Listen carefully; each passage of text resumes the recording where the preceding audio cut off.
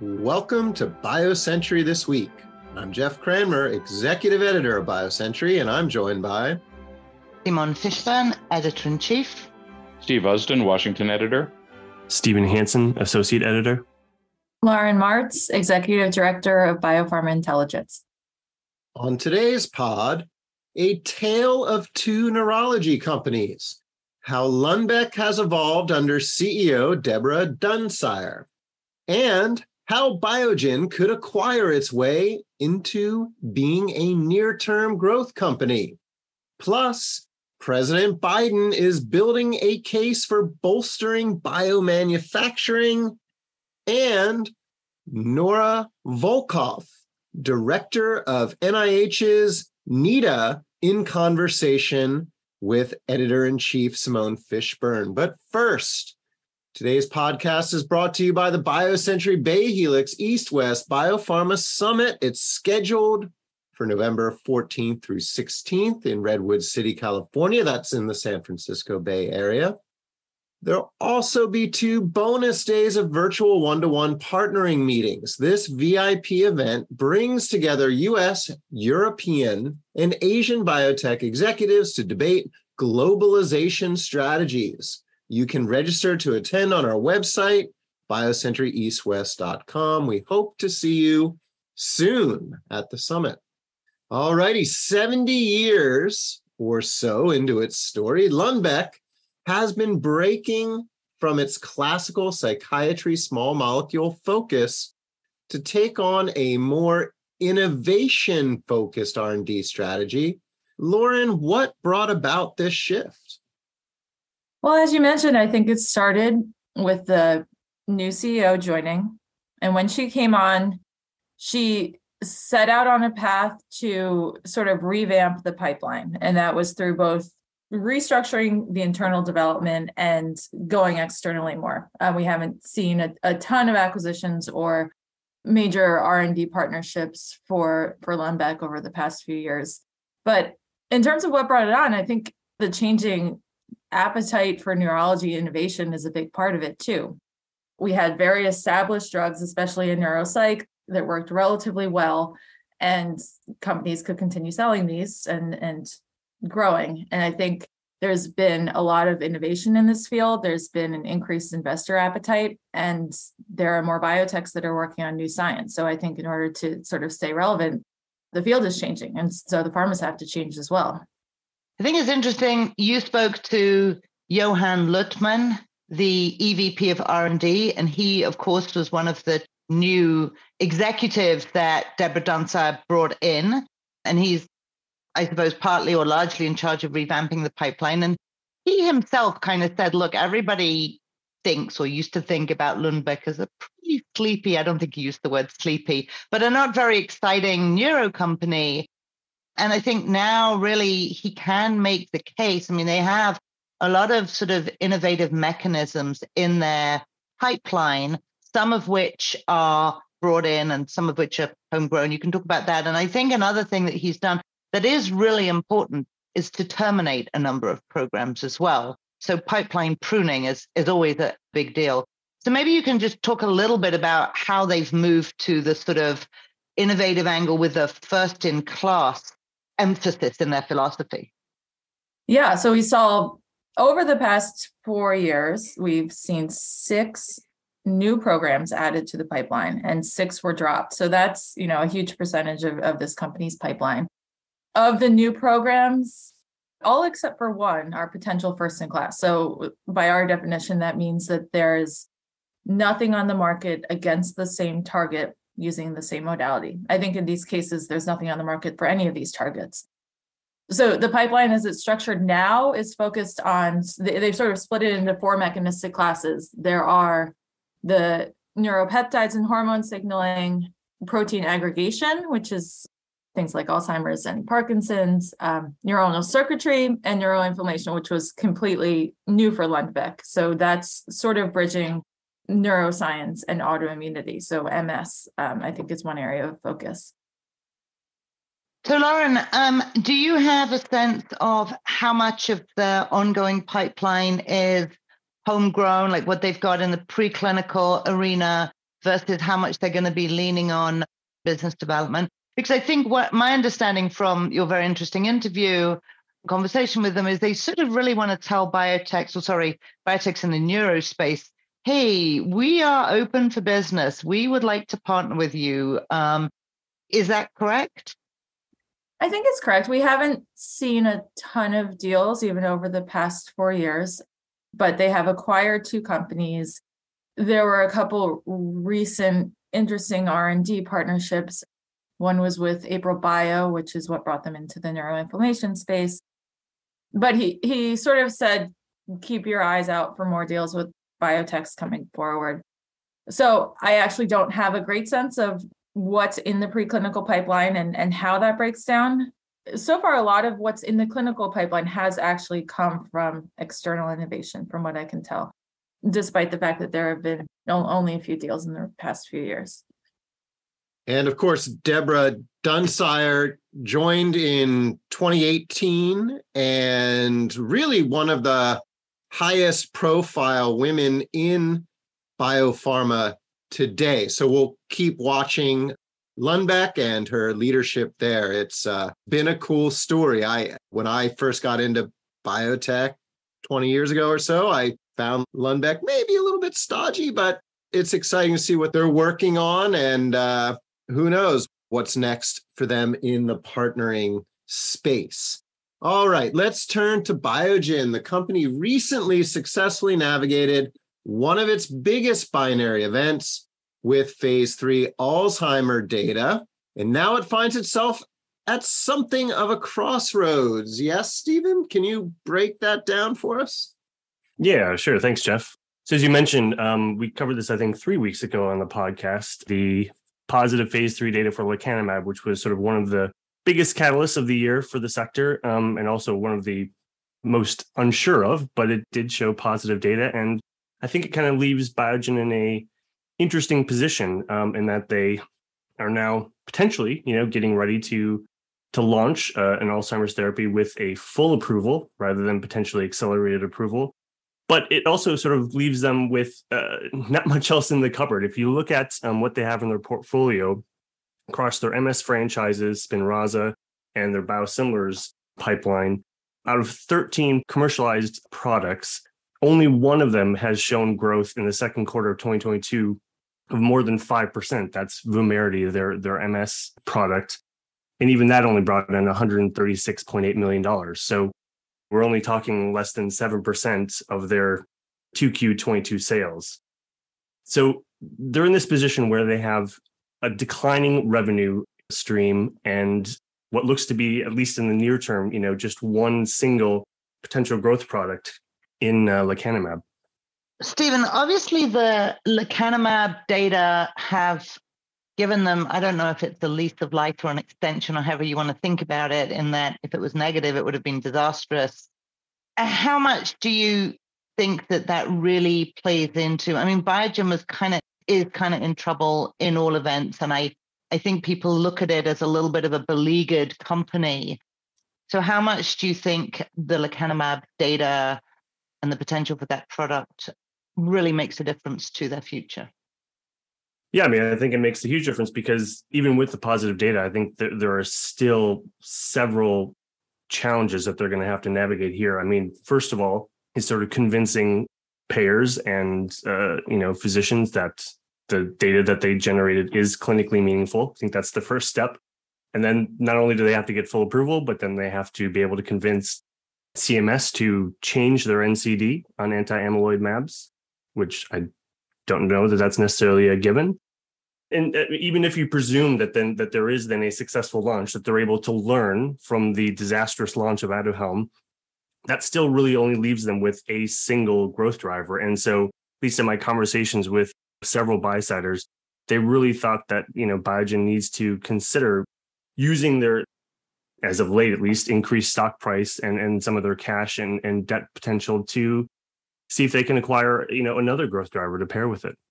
And that's sort of what I was trying to get at, which is that even if everything went swimmingly, as good as it possibly could with lecanemab, they still have a hill to climb. So walk us through, you write that they've got 5.9 billion in cash, 7.3 billion in outstanding debt, and they could take on another $4.5 billion in debt that would give them an equity to debt ratio of 1x, right? That's what you've written in your very nice article about it. And that would give them about over $10 billion to work with, is how you've positioned this, right? That's right. Now, you also gave us a healthy list of targets. You've done that business development scouting for them, Stephen.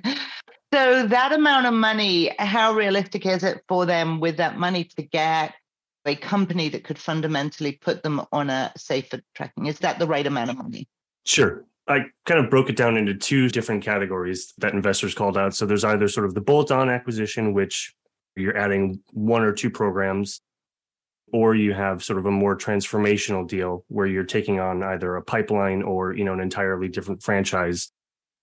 The most popular names, I think the ones that everyone's kind of looking at now on the bolt-on side are either Karuna, which had positive phase 3 data for a new mechanism in schizophrenia in August, Intracellular, which has seen pretty good uptick in their sales of their schizophrenia and bipolar depression product, and Neurocrine.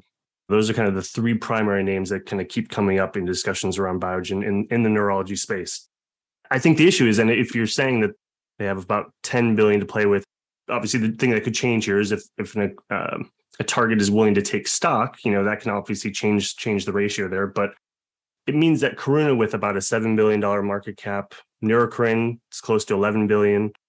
If you're adding on a healthy sort of takeout premium for them, makes a deal for either of those potentially, challenging to do. So Intracellular kind of looks like the most feasible in that sense, but it's also maybe the one that makes potentially the least impact on the top line.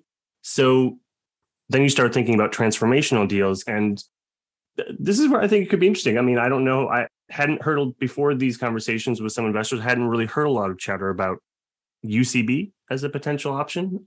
Let me just interrupt and ask, when you say a transformational deal, are you talking about a deal that would take them out of neuroscience? To some degree, yes. But I guess I'm also meaning a larger deal with a larger organization where you might face more challenges of integrating the two companies. So like, for instance, the big difference between a company like Karuna, right? It's largely a single asset, late stage. You don't have any commercial infrastructure there yet. Whereas with UCB, they already have nearly 3 billion in revenues, in the first half of the year, a large organization, fairly large and diverse pipeline. So yeah, you're moving them a little bit beyond Neurocrine, but I think UCB is an interesting opportunity just because, they have two candidates for myasthenia gravis, which are under review. They have some newly launched programs, for instance, one an IL-17A and F inhibitor that could potentially be a best-in-class product. So I think UCB would potentially bring a little bit more to the table in terms of providing some growth. But, it's a two-way street, right? It also depends on whether any of these companies are interested in being acquired. Well, speaking of two-way streets, is it a naive question to ask if there might be a deal that goes the other way? Somebody acquiring Biogen for this asset now? It's a good question. I think it would be a hard for whoever would be looking to do the acquiring. I think that's a bit of a hard sell to your shareholders because right now Biogen is valued at around $40 billion. Let's say if you have a takeout premium, and even if you add not a big takeout premium, you're probably looking at closer to 50 billion, and you're acquiring a declining revenue stream with lecanemab is really the sole bright spot, and Biogen only owns 50% of the economics for lecanemab. It's not something they hold, they own whole. They share it with Eisai. So to me, that's a pretty hefty price. And at least according to the buy-siders I spoke to, they think that that's too steep of a price for an acquirer to really be able to make that work. So just one note, if they did buy UCB, from my own very personal perspective of what is a pharma and what is a biotech, pharma for me, having been sort of born hundreds of years ago, or at least before the birth of biotech with let's call it the 70s or 80s or whatever. So UCB is an old company. So this would be a kind of interesting one where you've got a big biotech, Biogen, buying an older, more established company, UCB. And that would be kind of cool. Yeah, I think maturation of the sector, right? Yeah, it's one I haven't heard batted around a little bit, but I think it's an interesting, and I mean, they're also partners on one of, they've got a phase 3 program for lupus that they're partners on, which, I mean, we'll see. That I think they're still at least a year and a half, 2 years out on seeing data from that. But yeah, I think I just think Biogen's in a really interesting position here. And the other complicating factor we didn't even mention is the fact that, their CEO is on the way out. They haven't officially appointed a new CEO yet. So that's also the wrinkle here is, what can Biogen even do before they have some permanent leadership in place? Yeah, I just find it quite interesting because you often see this with a lot of other biotechs where when they're launching their first drug or there's a high profile drug, their stock price, is quite volatile based on weekly reports of what the uptake is for that drug or what the quarterly sales figures are relative to consensus. And I think if Biogen doesn't add another growth driver, they're potentially just putting themselves in this position to where their perception and their valuation by investors could be pretty volatile if everything is hyper focused on that lecanemab launch. All righty. Thanks for that, Stephen and Lauren.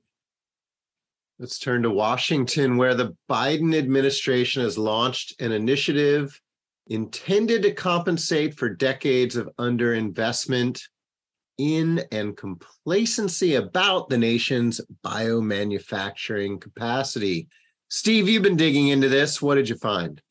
It was interesting. I went into it skeptically, and I spoke with a number of people who I thought would be skeptical about it, senior people in the White House, CEOs of companies that are involved in biomanufacturing, people who have been leaders of government agencies.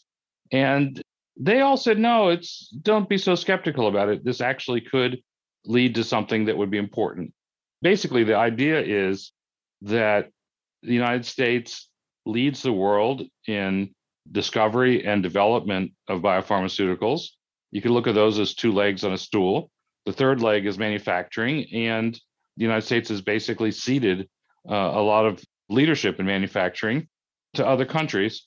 And we would be better off if we got some of that back here, not just for biopharmaceuticals, but for a whole range of products that are going to be, I would say, kind of bio-enabled, synthetic biology products, products in agriculture, products and materials. So the initiative launched with an announcement that the government was going to reallocate $2 billion from its current appropriation, mostly for biomanufacturing. A lot of people would look at that and say, that's not terribly impressive. Look, one company, National Resilience, which is dedicated to biomanufacturing. It's an arch company, several other prominent investors also. And they've already raised $1.4 billion just themselves. I spoke with the CEO of Resilience, Rahul Singhvi, and he said, look, this could be like the CHIPS Act, which is what Congress recently passed that invested $54 billion in semiconductor manufacturing in the United States. He said that was an executive order, and a lot of people who said kind of blah, it's not going to really be anything. And look what happened. And then I spoke with people at OSTP, Matt Hepburn, who was the number 2 person at Operation Warp Speed in their vaccines program, and now is running pandemic preparedness at the Office of Science and Technology Policy in the White House. And he said, look, it's an old-fashioned idea to think that government has to fund programs 100%, that there's a lot that it can do to catalyze programs, that it can make things happen that wouldn't have happened on their own by investing relatively modest amounts of money. And he gave some examples, which I have in the story. So there's some optimism about it. And there's a sense also that this is kind of a time when people in administration and people in Congress are really attuned to this issue for a variety of reasons. One is the supply chain vulnerabilities that were exposed by COVID-19. Another is competition from China. And a third is the success of Operation Warp Speed that showed that it is possible for the United States government to intervene in a way that helps companies do things that they might not have been able to do, or to do things that they might have been able to do, but to do them a lot faster. All right. Thanks for that, Steve. Staying with Washington, Simone, last week, Nora Volkow, director of NIH's National Institute on Drug Abuse, joined you on the BioCentury show. She was optimistic. I was a bit surprised given the raging fentanyl epidemic in cities such as San Francisco, just up the road from me. But she was very optimistic about the direction of research and treatment of addiction disorders. Tell us a little bit about your conversation with her on the BioCentury show. Yeah, so it is interesting because Nora spent a lot of time, Dr. Volkow spent a lot of time talking about all the terrible things going on and all the hurdles. And yet throughout that, and at the end, when I said to her, so, let's end on a good note, she's very optimistic. So, I think one of the issues is she brings up a lot of hurdles in the field of drug abuse and addiction and substance use disorder, which are not new. And I think people have the tendency to sort of go, yeah, big problem, let's move on, do something else, can't do anything about it. The stigma remains. There's still a big stigma. It's not maybe what it used to be. I think the scientific community now completely accept that, or largely accept that addiction and use disorders, disorders of substance abuse are biological. They're diseases. There are changes that take place in the brain. But still, she says, societally, people don't value addiction as a disease as high as they do others. And for me, one of the biggest issues is you have this massive public health crisis, which is much bigger right now in terms of the number of people dying every day than is the pandemic. And we do not see biotechs jumping in the same way, even in remotely the same way. And I know Steve knows some. I mean, there are some valiant biotechs who've been in this field and battling it for years.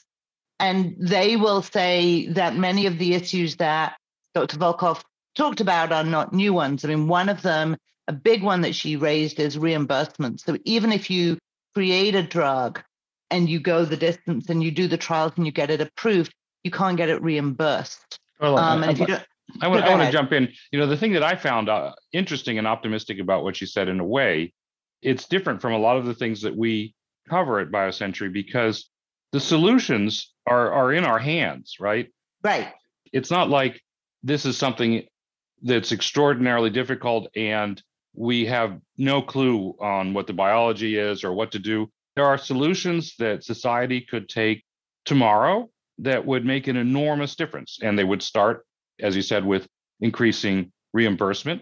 I've spoken with the CEOs of companies that are involved in abuse disorder, and they said, look, you have a cancer drug that extends life by 6 weeks, and you can get six figures for it. But if you have a drug that will save people's lives from opioid overdoses, there's a great deal of resistance to paying, $1,000 a month for it. So that's something that could and should change. Probably it could change by using population-based models for payment rather than paying by volume, because there's so many people that need to be treated. And the other is, obviously there needs to be different settings for where care is giving, and care needs to be considered holistically. No, it's not just giving somebody a pill. That's not gonna do it. And that was one of the other areas where it sort of spilled into the optimism. So first of all, she says that she has been in touch with folks in FDA and in the government sort of saying, look, you guys came together for COVID. Are there ways that we can come together, public-private partnerships, learnings from that? But she also talked about two particularly interesting things. One is that during the pandemic, they were forced to use virtual technologies. And she thinks that this could, I don't know if I can go with game changer, but she thinks it could make a significant difference to recruitment for clinical trials, which is very difficult normally. And to your point, Steve, it's sort of going to find patients or individuals in the communities where they are, rather than creating the hurdles of trying to get people into major medical centers for clinical trials. So she was quite upbeat, actually, about the potential for those kind of technologies to make a difference. And then, of course, the biology that you referred to before. There have been a lot of advances, she said. So even though there's not a lot of solutions currently being put forward on the treatment side or on the reimbursement side, biology is marching ahead. She says there's a lot of new targets because, most of the drugs that are used right now are new formulations or versions of very, very old drugs that work via dopaminergic or monoaminergic systems. But now there's orexin pathways and glutamate-based pathways. And we did take a look at compounds in development. There are actually, for such a big public health disorder, we found under 10 compounds in development via new targets for addiction treatment, different versions of addiction treatment. But that said, there are some pretty interesting things out there. And, that coverage is on our website, and the interview with Dr. Volkow is available, free with registration, which Jeff can tell you. Yeah, you can find that at thebiocenturyshow.com. Yeah, it's a great interview. It's one well worth watching. So take a moment to register and check it out. The interview is enabled by our sponsors, Sofinova Investments and the BioCentury Bay Helix East-West Summit. All of BioCentury's podcasts are available on Spotify, Stitcher, Apple, and Google.